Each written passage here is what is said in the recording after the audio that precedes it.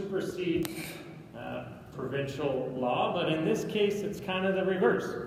So the way the legislation was written by the federal government was we're going to set up our standards or expectations, but we're allowing the provinces to enact stricter rules if they so choose. So it's a little bit backwards, but that's what they decided, and that's why you're going to see from province to province there's differences.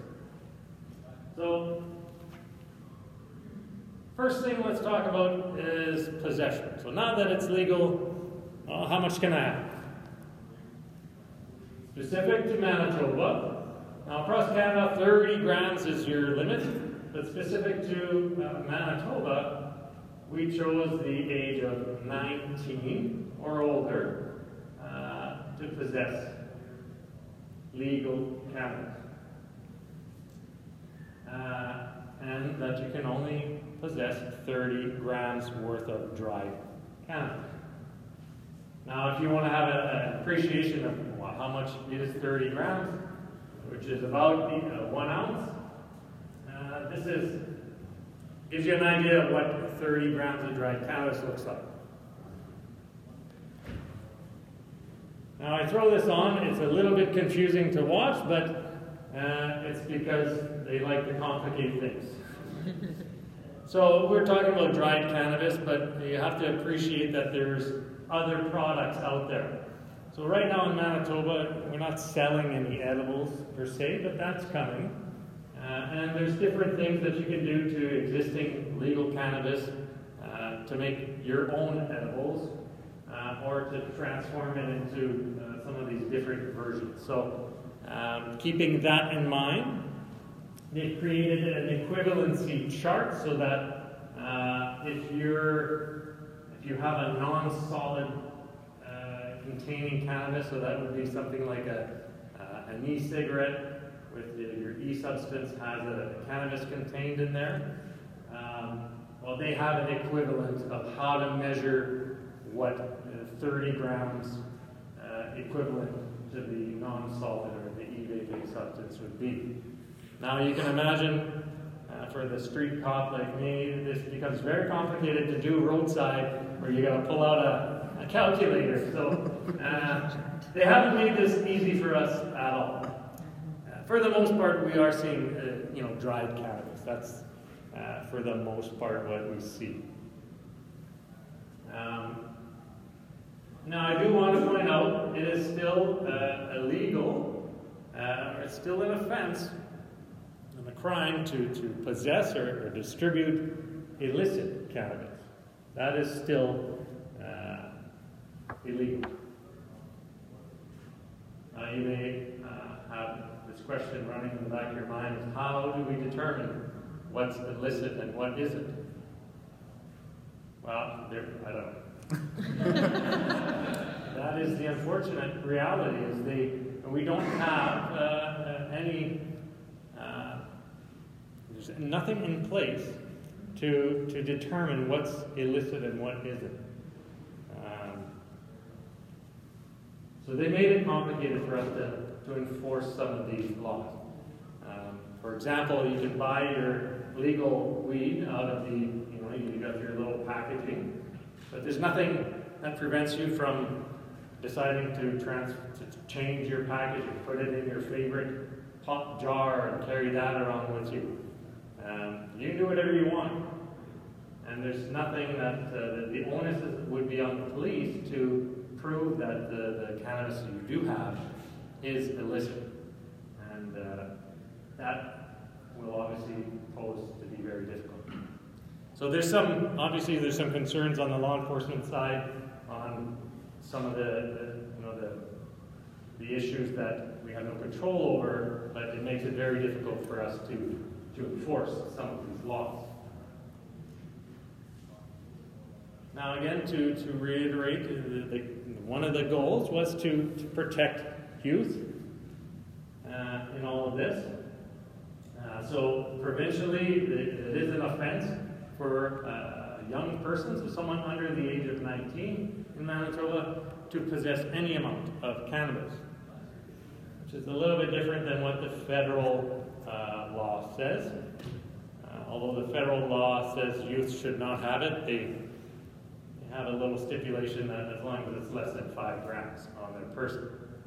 Well, to me, that's not keeping it out of a young person's hands. So Manitoba said, no, we're going zero tolerance for this. So if a young person is found with cannabis on their person, we have a $672 fine. Hopefully, that in it of itself will be a deterrent for, the 16-year-old that has marijuana in his pocket. We'll see if that ultimately has the deterrent effect that it's meant to have. Is that any amount? Yes. So they could have a rote, they could have, 1 joint or whatever. If they have any amount, this is the fine. Now, if they have a whole bunch, we're looking at that youth a little differently, right? So now is he distributing it? Because if he's more than 30 grams, all of a sudden we're into a different offense. Now, if you supply or sell cannabis to a young person, well, be careful because the fine is significantly higher. So you're over $2,500 for that fine. So that's selling or supplying in one shape or another cannabis to a young person. So hopefully that is a true deterrent.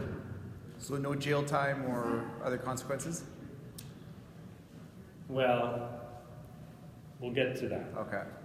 It depends on the amounts. But this is the answer to the provincial kind of easy way out. Here's your ticket. Especially if we're talking about the small amounts. Gotcha.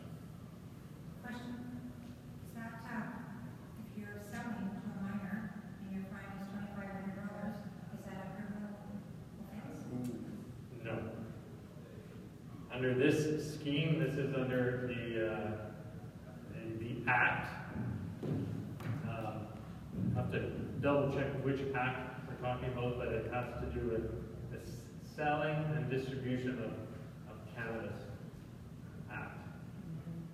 So this is the kind of a provincial easy way to deal with these offenses.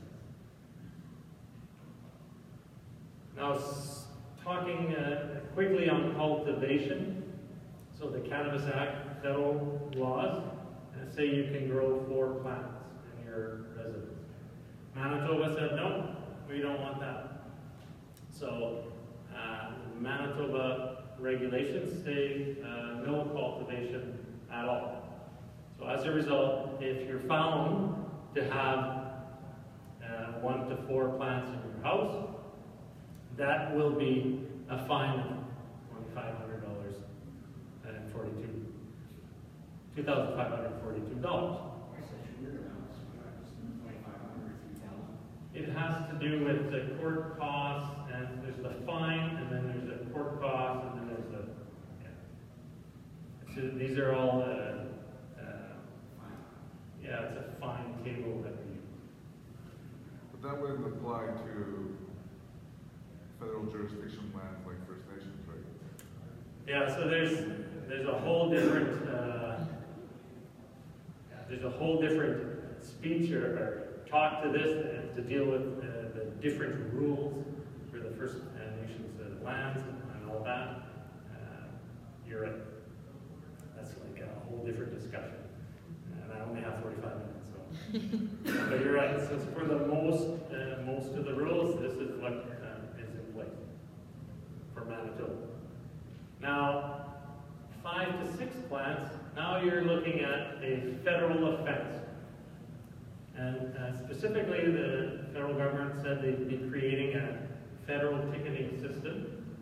So it's basically fines for breaking the rules. However, that federal ticketing system doesn't exist yet. It doesn't exist. So as a result, if we come across someone that has 5 to 6 plants, then we're looking at it as a federal offense, and that will bring you a court date, which ultimately will end up in a fine of some sort.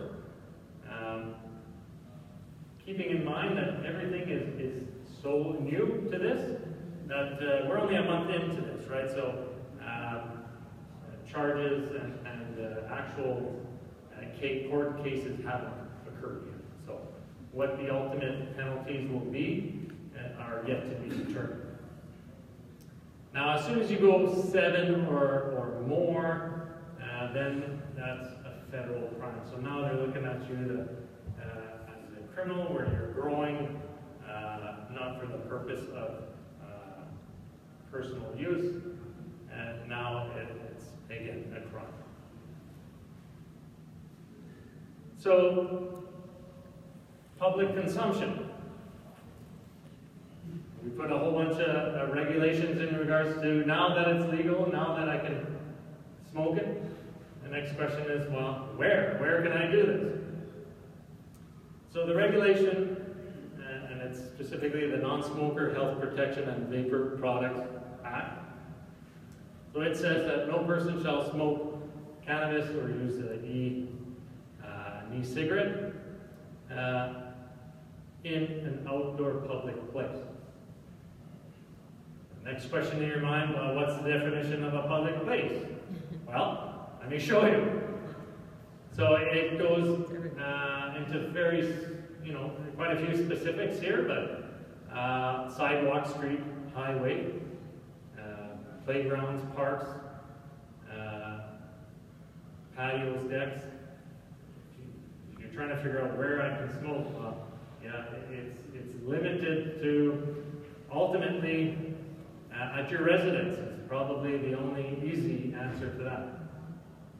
And that's not even an easy answer depending on where you live. But if you have a house, you can smoke all you want in your house. I see people with those naked things driving all the time. Yes. No. Oh. You gotta remember that you're consuming an impairing substance. That's like drinking beer and driving. If you want to compare it like that, there's an offense there. You'll soon find out that there's a specific offense under the Highway Traffic Act that stipulates smoking, ingesting cannabis in a car. It's its own offense. Now, keeping in mind these are non-criminal offenses, but smoking while driving, that should prompt an impaired driving investigation, right? Are we seeing signs of impairment? And if so, then that's a crime in and of itself. So if the police see that happening, do they typically stop? I would hope so, yes.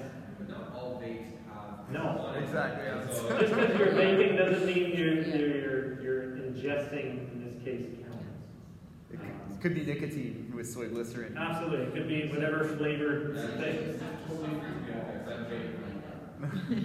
And the tricky thing with vaping is that while you're not going to have that obvious marijuana smell either. So things get really tricky to detect. But if we're looking into impaired driving enforcement, we're going to focus on what are the signs of impairment. Am I seeing signs of impairment? That's what we're looking for. Not so much just because you're vaping, oh, you must be hot and smoking something. That's not a good link to make. As a matter of fact, a colleague of mine, he did the tobacco vaping, and I happened to see on social media a picture taken of him as he was driving, and the person immediately thought that he was smoking crack, and oh my God. And how I came across the picture is beyond me, but I'm like, this is my buddy here. And clearly he wasn't smoking crack or anything else, but it's the appearance, I guess. So these are provincial, right? These are provincial regulations, yeah.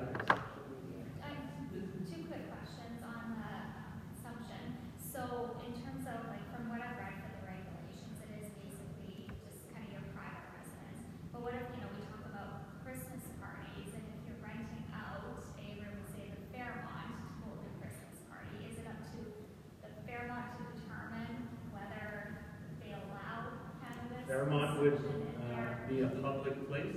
So no. Okay. So, And my second question is, in terms of outdoor entertainment venues, what we've been seeing across Canada is discussions on having, if it's 19 or 18 plus entertainment, like say Folk Fest, for example, and then you have a segregated section for consumption. Is that also illegal in Manitoba, or is that something that's still to be determined? well, if you're going by the definitions, you're not going to be allowed to smoke in the park. But it's Folk Fest, right? So, it was kind of police it.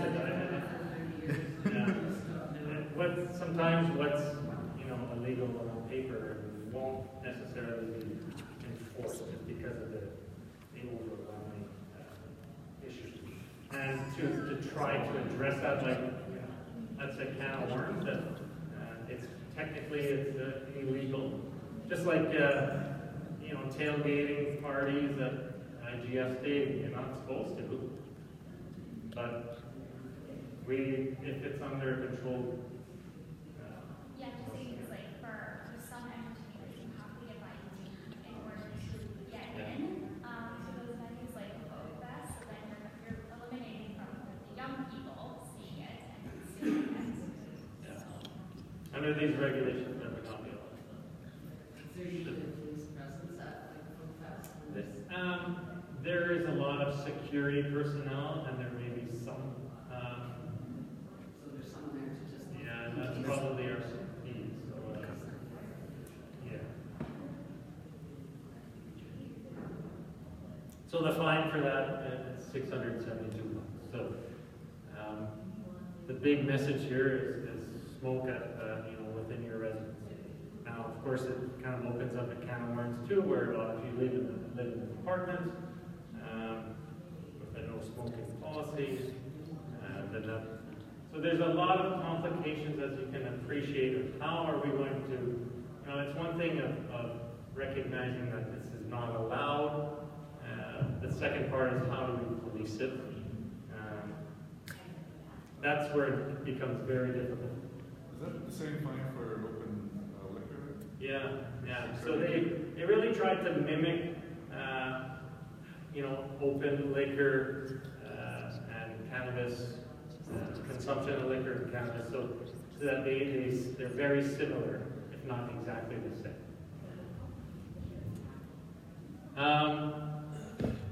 Now, so specifically, the Highway Traffic Act also addresses it, saying you can't inhale, ingest, otherwise consume, and that's no person in the car, so it includes passengers, not just the driver. And they add to that unless you're in a motorhome, and that motorhome is parked and being used as a residence, then they would technically fit the residence. Yeah.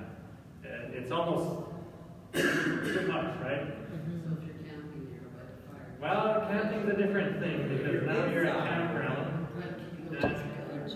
Yeah, so that was the other kind of part of, okay, well now, if we're going to say, this is where it gets complicated, right? Now we're going to say you can't have it in a campground, but now, under the kind of dwelling house rules, it's like, well, that's my residence for the time being that I'm there, so I shouldn't. So it gets very complicated to it's not as black and white as I think everyone was hoping. Yes? When you're saying like a trailer or RV, what if that's parked on the street, not necessarily a campground? But you can't just park a street, like a motorhome on the street and live out of there. True, but that's not allowed. So you would have to be. Oh yeah, the emergency. I forgot to warn you guys about that. It's okay, it's just a test. The Amber Alert. Nice. I'm surprised only one of you. I got it. I'm on vibrate. Yeah. Did I set that up? Yeah. There's a schedule for it like that. Yeah. No, it's a test. Don't worry. Yeah, so you need to be, you can't just park your motorhome anywhere and live in it. And, you can't just park and say, now I can smoke all I want. That would not fly in court. Even if it was within that 2 or 3 that's strictly to actual parking of your vehicle. That doesn't make it now you're, it's got to be parked for the purposes of, Uses of private dwelling. yeah. Just for argument's sake here, just because we're talking about it, wouldn't you be able to say that for that duration, it was my private dwelling? And you can argue all you want in court, and I don't know. Because a lot of this, that, you know, obviously all of it has not been tested in court to see, you know, what challenges you may come up with. And it'll be about articulation and ultimately the judge deciding whether or not he agrees with that argument. So it's hard to kind of deal with a lot of the what ifs because we don't know them. Quick question, just how is motor vehicle defined? So would that include, say, electric bikes, electric scooters? Yeah, no. So if you're on an electric bike, you can have on your person. I'm going to talk a little bit about transporting. But if you're smoking while you're on an electric bike, you're still in a public place, so that, you know, there's an offense in there somewhere, right? Impairments? So the impairment thing in motor vehicle does not include an electric bike. It's like a bicycle for that particular offense. So medical cannabis, well, that's a whole other ball of wax. So they decided, okay, we're going to allow people to smoke medicinal cannabis in a public place because it is their medicine, except in all of these scenarios. Oh my goodness. So it's very similar. So now you have to be at least 8 meters away from a public place. It goes on and on. 8 meters away from patio bar, waiting pool. You can't on the beach at all. So we've given them a little bit of extra opportunity to smoke it, but there's a lot of regulations attached to it as well. Okay, now quickly, because I know I'm running out of time already. So, and the way that the HC is worded is always awkward, but basically if you're going to transport cannabis, it's got to be in your trunk. It cannot be accessible to anyone in the vehicle. Now it goes on to describe, okay, well, what happens if I have an SUV? I don't have a, you know, a closable trunk, or what do I have, you know, a station wagon? Bottom line, it's got to be at the very back, or in somewhere that is meant to carry baggage, so on and so forth. And then if you're using a taxi or a bus or whatever, specifically taxi, it doesn't have to go in that trunk. It can stay on your person, or a tap car or whatever, ride share. Are those the same rules for alcohol then too? Yes, very similar. Should. Yeah, it shouldn't be open. So this is where it gets awkward, right? Because cannabis, while you open your pack and close it. So we want to compare it to alcohol as much as possible, and sometimes we can't. Okay, so quickly, and then hopefully I can squeeze in a last answer, or question and answer. Impaired driving, obviously it is a concern. It is the #1 criminal cause of death in Canada. As a matter of fact, in Manitoba last year, 1/3 of fatal collisions, impairment was an issue. Even more specific to that, when they tested fatal drivers, they're now finding that they're finding drugs more often than actual alcohol. So that's obviously a concern, I think, for everyone. As a matter of fact, I took part in this survey, or helping it occur. 2 years ago, Manitoba Public Insurance did a roadside survey. Ultimately, the results found that 10% of drivers were showing the presence of a drug in their system, and they were driving. Specifically, half of that was marijuana, or cannabis, THC specifically. but also cocaine and opiates, some benzodiazepines and amphetamines on the lower end. But this is what we're finding on the streets of Manitoba. We don't have to look very far to find a drug-impaired driver. Now, this is not new to police. Drug-impaired driving has been a offense since 1925. And we've been dealing with the drug-impaired driver ever since the laws were there. What's happened, though, is that our ability to detect and ultimately enforce these laws have improved as our training has evolved, as well as the equipment available to us. Some of the changes that came into place as early as last June involved the creation of some new offenses that deal specifically with blood drug concentrations. Everything geared towards the legalization of cannabis, of course. So they have specific concentrations that deal with THC. But there's also a list of 10 drugs or 9 other drugs that have a per se limit, or it's an offense that simply happen in your body while you're driving. And they also introduced the ability to use approved drug screening equipment to help detect drug-impaired drivers. And then they gave us some specific powers in regards to being able to demand blood when we have reasonable grounds. So quickly, if we suspect a person is impaired, there's a few options. We can conduct field sobriety tests. If we believe alcohol is the impairing substance, we'll potentially use a roadside breath test. And now the latest gadget is an oral fluid drug testing equipment. So you get that roadside? We do that roadside, yeah. It has its limitations. It tests for THC and cocaine only. So, and then ultimately, if we, upon arrest, depending on the scenario, we may do an official evidentiary breath samples, or if drugs are the suspected impairing cause, we can demand samples of their blood or conduct a drug influence evaluation. Now, a drug influence evaluation is conducted by a highly trained officer. It consists of 12 steps, a 12-step process, which focuses on physical coordination tests as well as clinical indicators. And ultimately, that officer will make a determination of not only impairment, but what drug category is likely causing that impairment.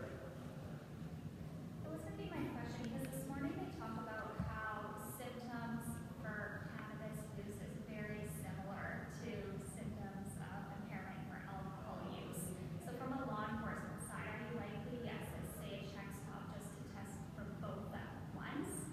Or will you Everything will, like I know that yeah. cannabis test attachment, but those oral fluid screening devices are incredibly expensive compared to say the breathalyzer. So are you likely to do one over the other, or will you do both at once because they're similar impairment symptoms?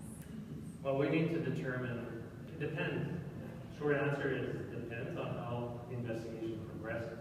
If I suspect alcohol as being the impairing substance, I'm going to opt to a breath test. So that's really easy to do. Very minimally invasive, and that can be done at the station for the evidentiary value. Or if we have our check stop vans, basically our mobile impaired driving unit, we can do them right at the scene.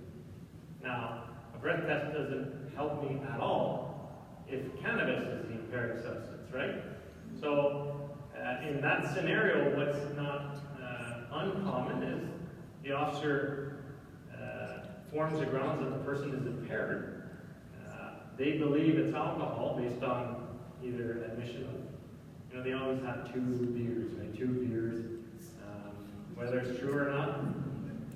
And the officer says, no, this guy's clearly impaired. They get him on the breathalyzer, and they blow 20 milligram% for 0. And then the officer scratching his head going, what did I do wrong? Well, the reality is, they thought they were dealing with an alcohol-impaired driver. The reality is, it's likely drugs. So now it's trying to determine what is the drug that's causing the impairment. And that's where a drug recognition expert would come in and conduct an evaluation. So your scenario is not as uncommon as you may think, because some of those symptoms are the same. Yep. This morning we heard that the drug can stay in your system up to 30 days. So let's say I was on a binge last weekend and I smoked all these drugs. What? I'm still impaired. Well, you have to appreciate that testing positive for THC 25 days or 28 days later doesn't necessarily equate to impairment.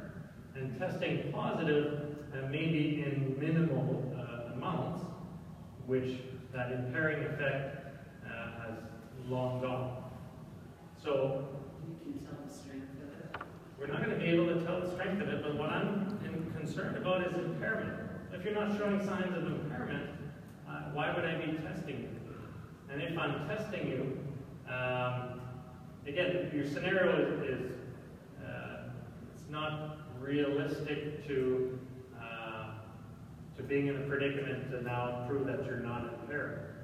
Because if you're driving and for some reason I pull you over, I need certain steps that need to occur before we start to do tests or even investigate you as a potential impaired driver. Does that make sense? If 30 days later you're still high as a kite, then you're consuming a lot of high potency drugs or whatever. The thing is, 30 days later, you're not going to be high as a kite. I just haven't gotten to the point where we have these people, because I work for a casino and I run into this every weekend. We have people that they smoke PLTs, so now they want to smoke cannabis. They can't smoke cannabis at the PLTs, but they go outside. But every weekend we see on their cameras who's smoking and who isn't smoking. So I'm saying to you, we're right on number 1 highway, so if they're smoking all weekend, every weekend, drugs can be in your system, so when they're pulled over, chances are I'm the one that's calling And if they are impaired, then we have the means to deal with it. And if they consume on a regular basis, that residual amount will keep getting It's like a higher. cigarette smoker, right? A cigarette smoker, you can smell it on their jacket, you can smell it on their clothes. So I'm saying, because that's the environment I work in, I see this. Mhm. I see who's. If you see someone smoking cannabis and they hop into a car, we want to know. And we will assess if there's any impairment, and then we'll deal with that later on.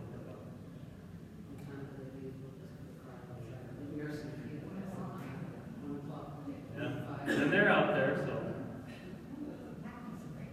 it's been happening. It's not since October 17th. Yeah. Since legal, they think that they can. And that's the problem. And my biggest fight is education, right? The public may not appreciate what the rules are now. And now that's not an uncommon statement that it's legal. Now I can just smoke away and you can't do anything about it. As my first statement of the day is that it's legal, but it is now highly, highly regulated in all fashions. The selling, the product, the production of it, the packaging of it, you name it, they went all out in putting the regulations attached to cannabis. So this is very, very complex topic to discuss, for sure. And ultimately, that's what I'm trying to accomplish here is a combination of education and ultimately enforcement for those who don't choose to listen. Pretty simple, don't drive impaired, it's just not worth it. How's my time then? Your time for one more question. One more, that's it? So, since it's come into effect, has the police charged anyone for driving impaired? Well, that's a good question. And I can tell you that the federal government want to know all kinds of stats, right? They want to be able to, I don't know, blame cannabis or pinpoint cannabis as the reason for a spike in impaired driving or whatever. And unfortunately, that answer is not as easy as you may think. And because of all kinds of different reasons. What we often see, problem number one, is people who smoke cannabis often like to mix alcohol. So now we're dealing with an impaired driver, and if he's drank enough alcohol, we're going to deal with the alcohol impaired driving aspect of it, because it's easy, it's a breath sample, and we would go. If they blow over the limit, we're not even going to look at the cannabis impairment. So right there's a stat that doesn't get recorded properly.